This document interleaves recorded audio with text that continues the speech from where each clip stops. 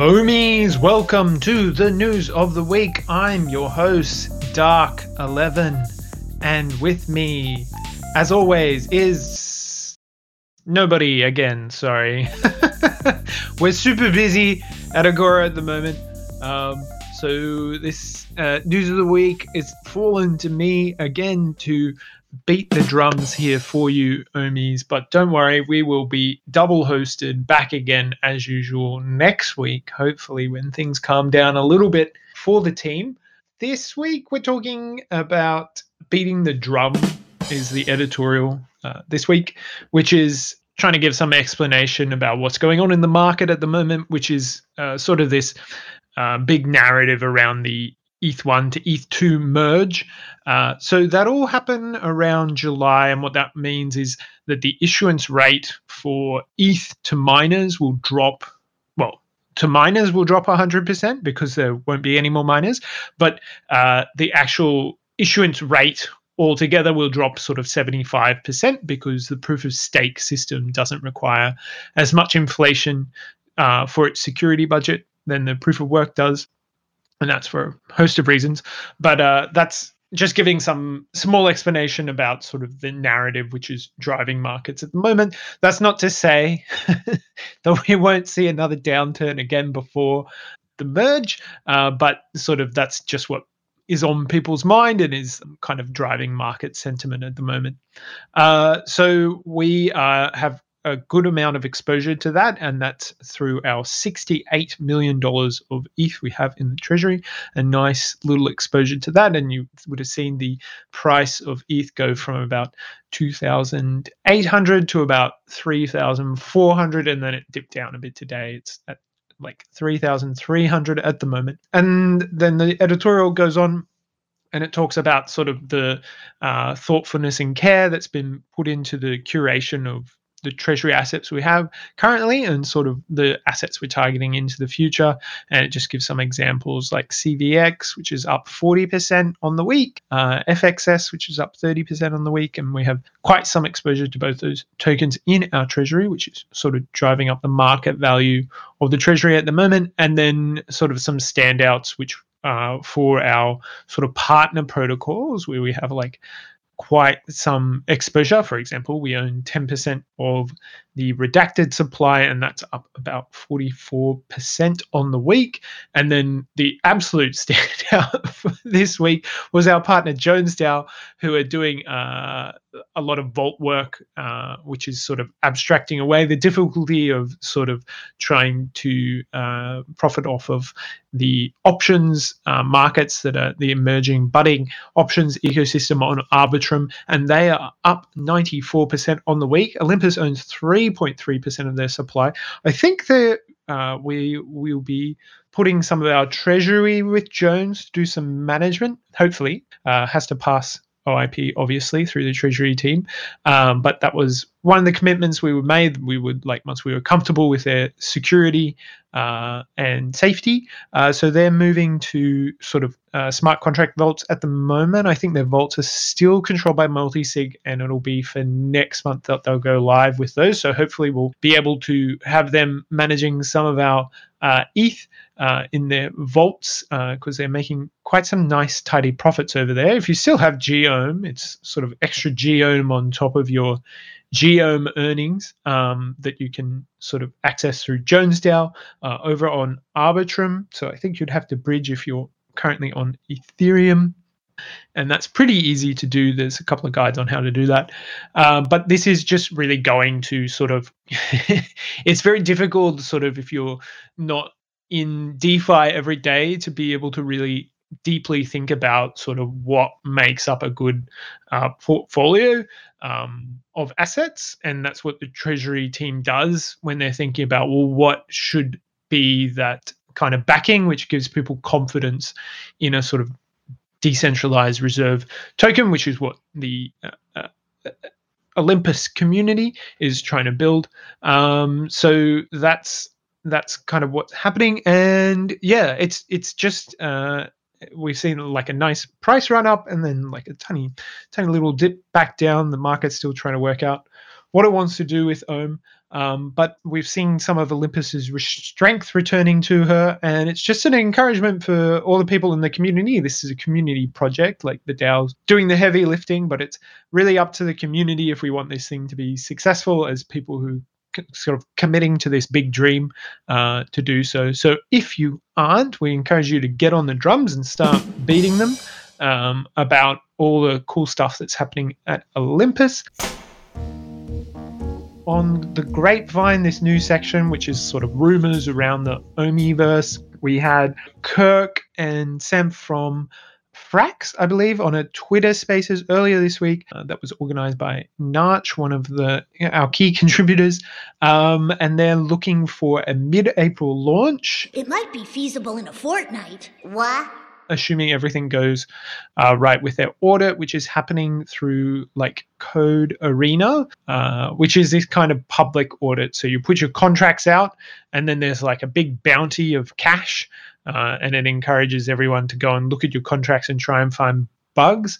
And then sort of if you find like a severe bug, you get like the biggest portion of the cash, and if you find like medium or kind of minor things, you get like a delineation. But like the cash is given out, so you're like encouraged to have a look at it and then to submit something.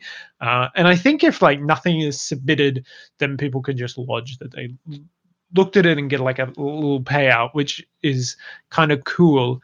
But you do have to register with Code Arena to be a like reviewer. I don't think they require KYC, so you can just sort of go on and take a look. If you're so inclined, we encourage you to do that. We hope to own once we get all the processes in alignment. We've got a commitment from Vault for 6%, and then we'll be looking to sort of take on Vault as a nice treasury asset. It's a very nice synergistic relationship there. And we have Faye sort of as another big shareholder, and Frax, who are also going to take a nice piece. So it'll be a nice sort of community project between three friends, Frax, Faye, and Olympus, which is very cool. And then we have a source who's let us know that we're about to see sort of the liquidity start to move. So that'll be, I suppose, the biggest one. We've seen the Frax Ohm move from Uniswap V2 to V3. And then the other, like the kind of major pool is the SushiSwap ETH Ohm and the SushiSwap Ohm DAI, which are the two biggest pools. So moving them off Sushi will be very cool, because Sushi takes like 0.5% of Olympus trading fees for that protocol, whereas Uniswap takes 0% fees. So it's like a better venue in terms of profitability for the protocol. Of course, Sushi, while we were on their protocol, they were giving us some rewards for being on there. But yeah, I think it makes more sense for us to kind of go to like, where most of the trading's happening, which is on Uniswap. So that makes a lot of sense. And then sort of these curve pools where we can use our Convex to kind of increase the rewards that we might hope to get over there. And then we heard Concave, they've launched, and by the time this goes out, they would have launched by now. So it's a bit clearer sort of what they're building, which is like this sort of builders co-op.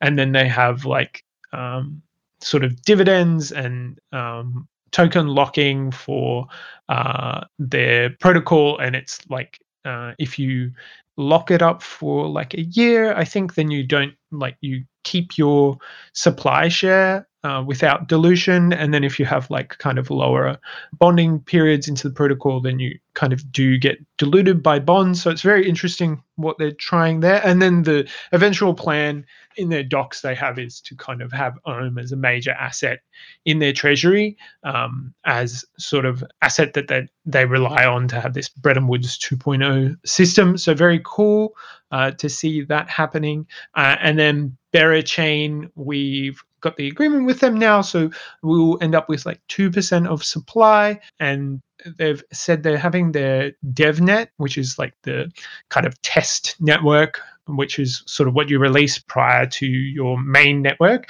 And that looks like it's going to be released next week, I think. So people will be able to jump on, test things out, see if everything's working as expected. And then probably like a couple of weeks after that, you'd see a launch of the mainnet, which would be very cool.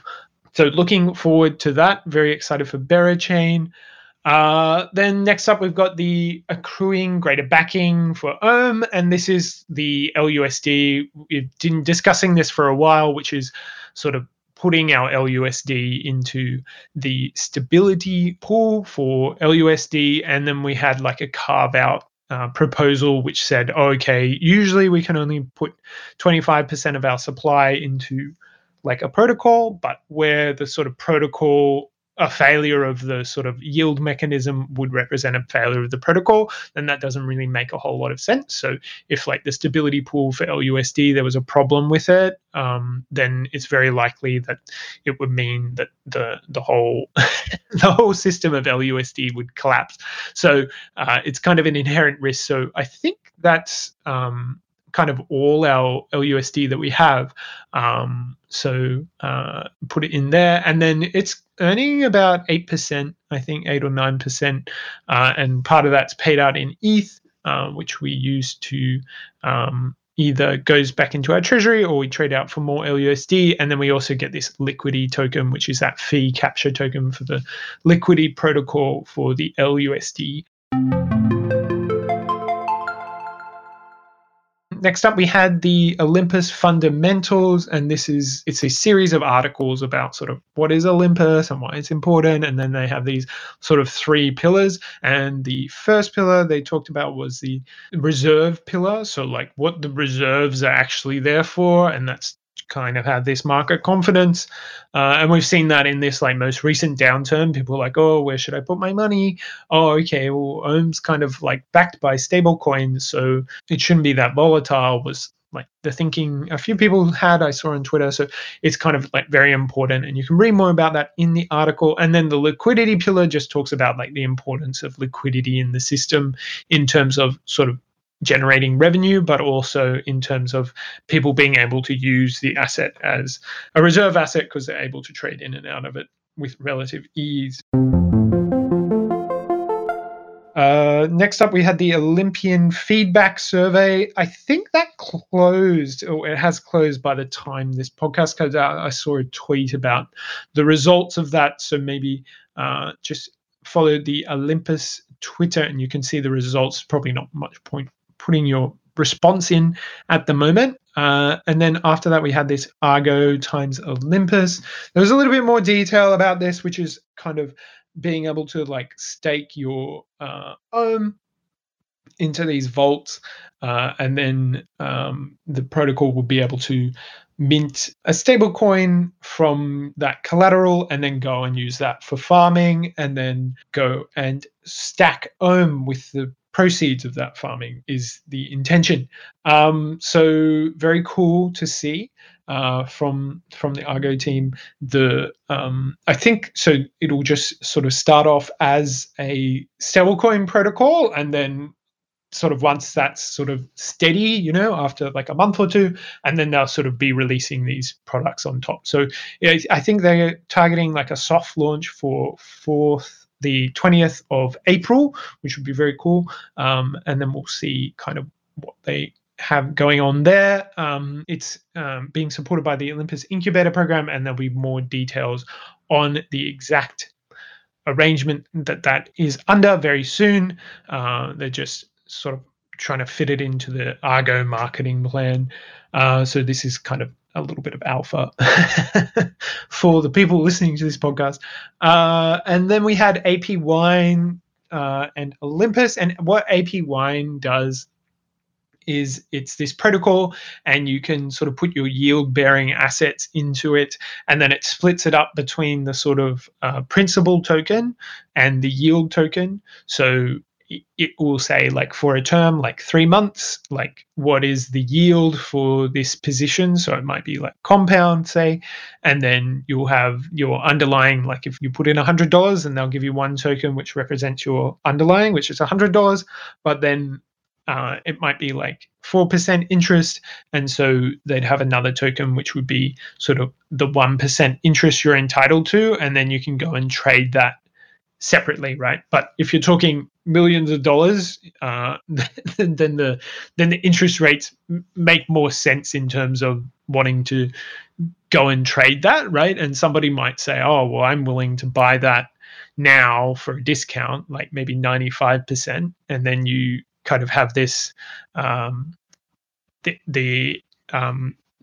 to you access that future yield, which might be, you might want to go do something else with it, like mint more stable coins and go and get more interest. And I think that's what we'll see. I think AP1 is partnered with Fiat DAO, one of our partners as well, and that's sort of what Fiat DAO does. It's like a venue where you can come and take those yield tokens and trade them on like a secondary market and like mint this fiat token against it, which is kind of like a stable-ish kind of coin targeting $1, but it's not like exactly $1 all the time, because they'll have like different yield-bearing tokens which will be entitled to different types of things. So they are doing a partnership with Ohm, and essentially they're just going to allow you to access your future Ohm yield. So it'll be interesting to see what happens. I haven't actually played around with it at all.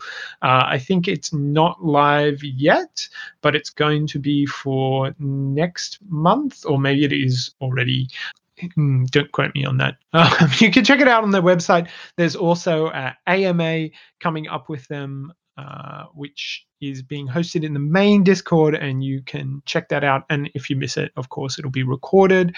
And then Tap 10 is the next subject, which is sort of us doing something with all the ETH we have in the treasury. And then this is a follow-on from that Rocket Pool proposal to have our ETH, which is sort of just the representative position of like the ETH staked in the proof of stake mechanism for Ethereum. And then this is sort of a competitor to Rocket Pool, which is Lido. Lido's been around a bit longer, but they have like a few more centralization risks, but very good reputation, much bigger than Rocket Pool at the moment. But yeah, we'll be looking to put some into Lido as well, just so we're sort of having risk spread across like multiple providers, just because there is always risk that there's something happens with that, and it's obviously not going to be all our ETH either. So I think we'll have sort of 25% of our ETH in each, and then we can put ETH in other venues, but you don't want to really have more than a quarter of your kind of reserve assets exposed. So that's what's happening there. Klima DAO Love Letter is the next one, which is OIP 88. You can check it out on the forums. So what this is you essentially, Klima's has this system where you're able to burn your Klima tokens for a carbon offset. So you're trading it to like sort of burn the carbon tons in the treasury of Klima, and this is through the Klima Infinity program. So, the expectation is like you'll see a lot of corporate sort of providers who want to like be carbon neutral, and then they'll come and use this as a sort of mechanism for them to be able to manage their carbon offset. So you buy a bunch of Klima and then you'll burn like a percentage of it, every year to make sure that you're carbon neutral or carbon negative, whichever one you want to do. So they've proposed like Olympus kind of try and be carbon neutral as well, and as to be one of the first sort of adopters of this. I think it's pretty important. Like, I know there's like lots of different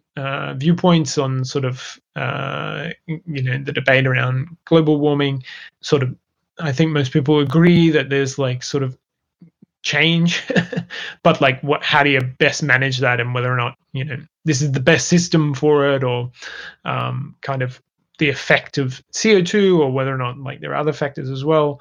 So yeah, I don't really want to get into a discussion about that. I put up a post on the forum, which was, there's kind of going to be lots of different views, but we are equity holders in Klima, and, we think it's a good protocol that it's going to be successful in what it does, and that's because it appeals to a lot of these companies that are trying to achieve these sort of offsets and the like, and increase the price of carbon.